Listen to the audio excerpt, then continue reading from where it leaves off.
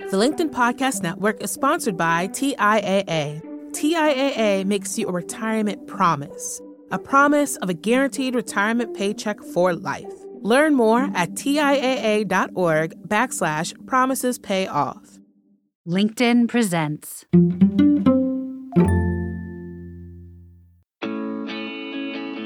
Welcome back to the Next Big Idea Daily. I'm your host, Michael Kovnat.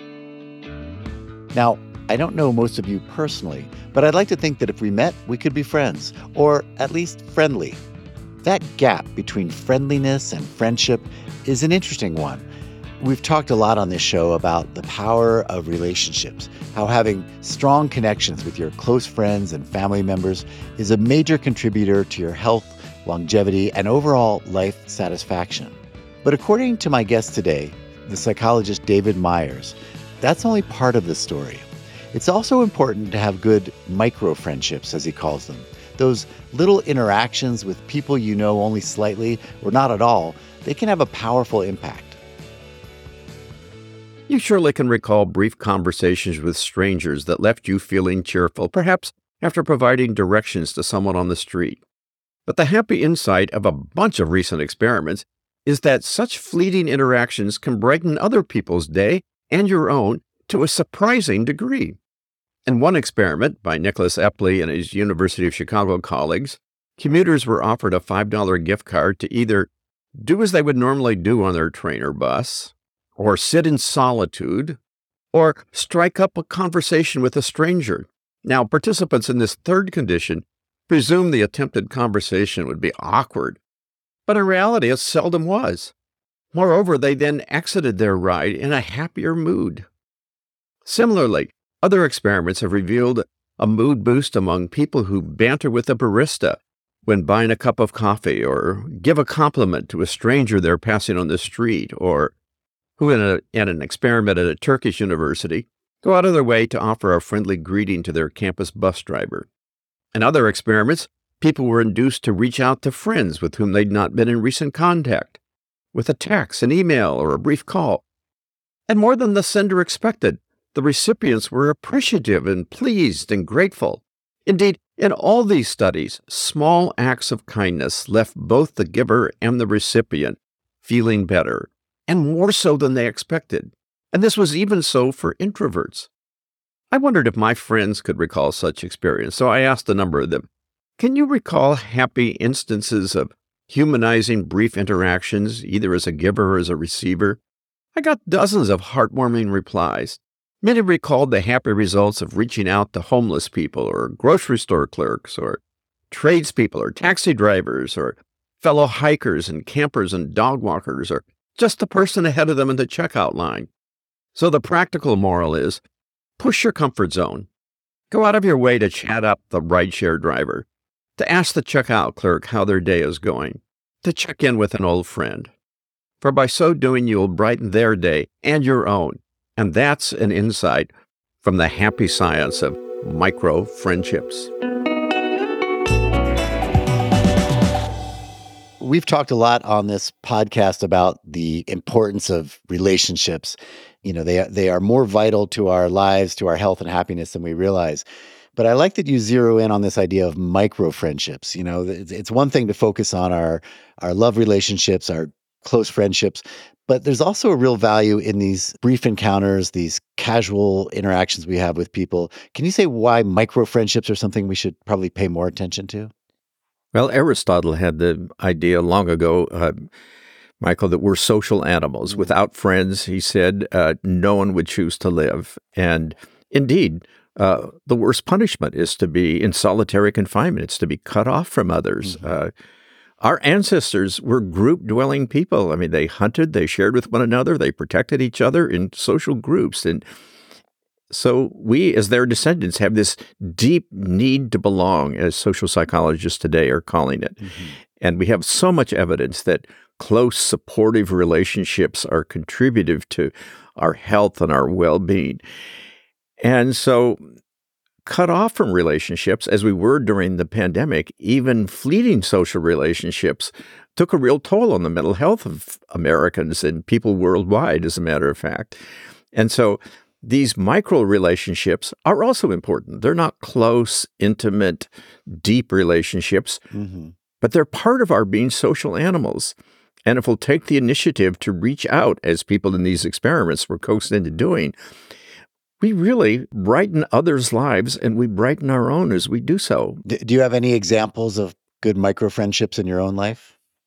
Oh, yes. So I was just at a coffee shop this past weekend and talking with a person who owns the coffee shop Hmm. about what a wonderful place this is. And I was having her look over my shoulder to see this business relationship developing, this person working, this young couple falling in love, all these wonderful small relationships. And it was my relationship with her, the shop owner, at the same time that left her feeling good and left me feeling good.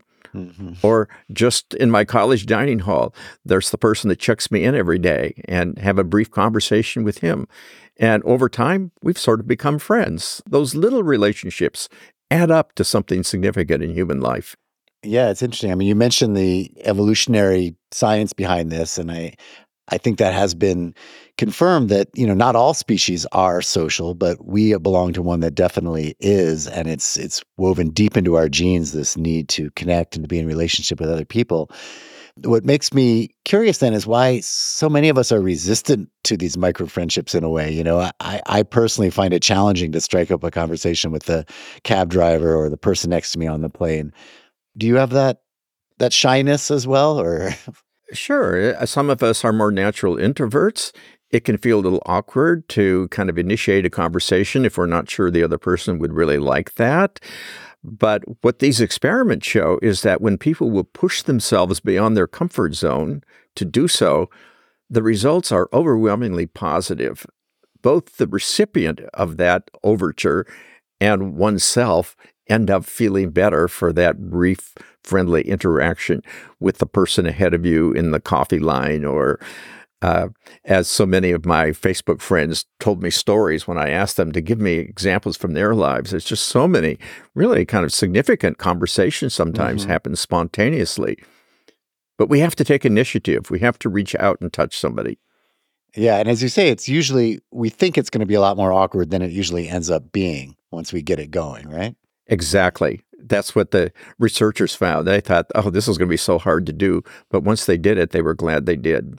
My next Big Idea Club colleague, Rufus Griscom, has a strategy where when he's on a plane, he does not strike up a conversation with the person next to him until the pilot tells them to put their trays in the upright position. In other words, as the plane is landing, he'll strike up a conversation because that puts a nice time limit on it. He's not going to be stuck with some boring person for hours, but a nice 15 minutes of chat can happen. Coincidentally, you'd say that, Michael, because as we were talking, I was thinking about planes as a place where I really have planned to get work done, and I don't want to spend the hour talking to somebody. But I will chat up, are you home now? Or, something like that, just Mhm. as we're landing. And then there's constraints. That then constrains that as a micro relationship, but it is a relationship. Yes. Okay. Rufus's strategy might go mainstream yet.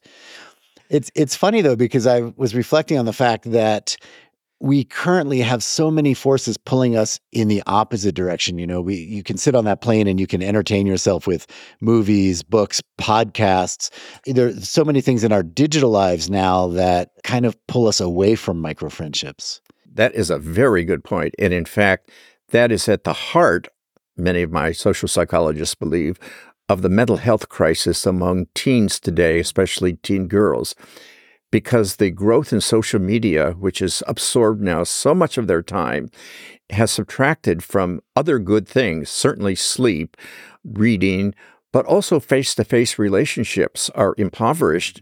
And that's what we're designed for.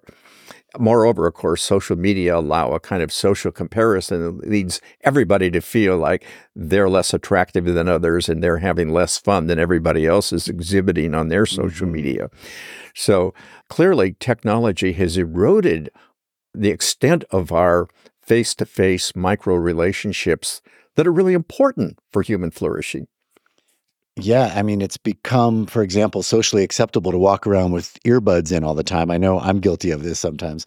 And with all the podcasts that I personally listen to, with all the streaming entertainment, it's possible to kind of have the illusion of being in relationship, right? Because you're hearing a voice in your head. You feel like you're interacting with people, and maybe that's satisfies that sort of evolutionary need in some ways, but we're not really connecting. We're not having actual two-way communication with other beings.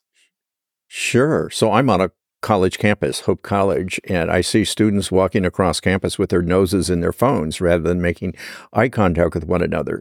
Or during the break in a long class that's there to help students stretch, go to the bathroom, and chat with one another, everybody just pulls out their phone and stares at it. Yeah. That's really kind of too bad. That's a missed opportunity for relationship. We're made with this deep need to belong, to connect with one another in face-to-face, real-time relationships. The technology is great if it's used smartly, but it can drain our great need to belong of those human connections that are so important. So that's why we need to live intentionally, to manage our use of time and to make smart use of today's technology. Yes, you hear that, everybody? Get your nose out of that phone. Make eye contact with someone. It's good for you. Okay, so there's your tip for today. Take out those earbuds, take a chance, and say hi to that random stranger. They might look at you funny, but chances are their day and yours will be better for it. So don't be afraid. Tomorrow, David will be back to explain why you're probably afraid of the wrong things anyway. I'm Michael Kovnat. See you then.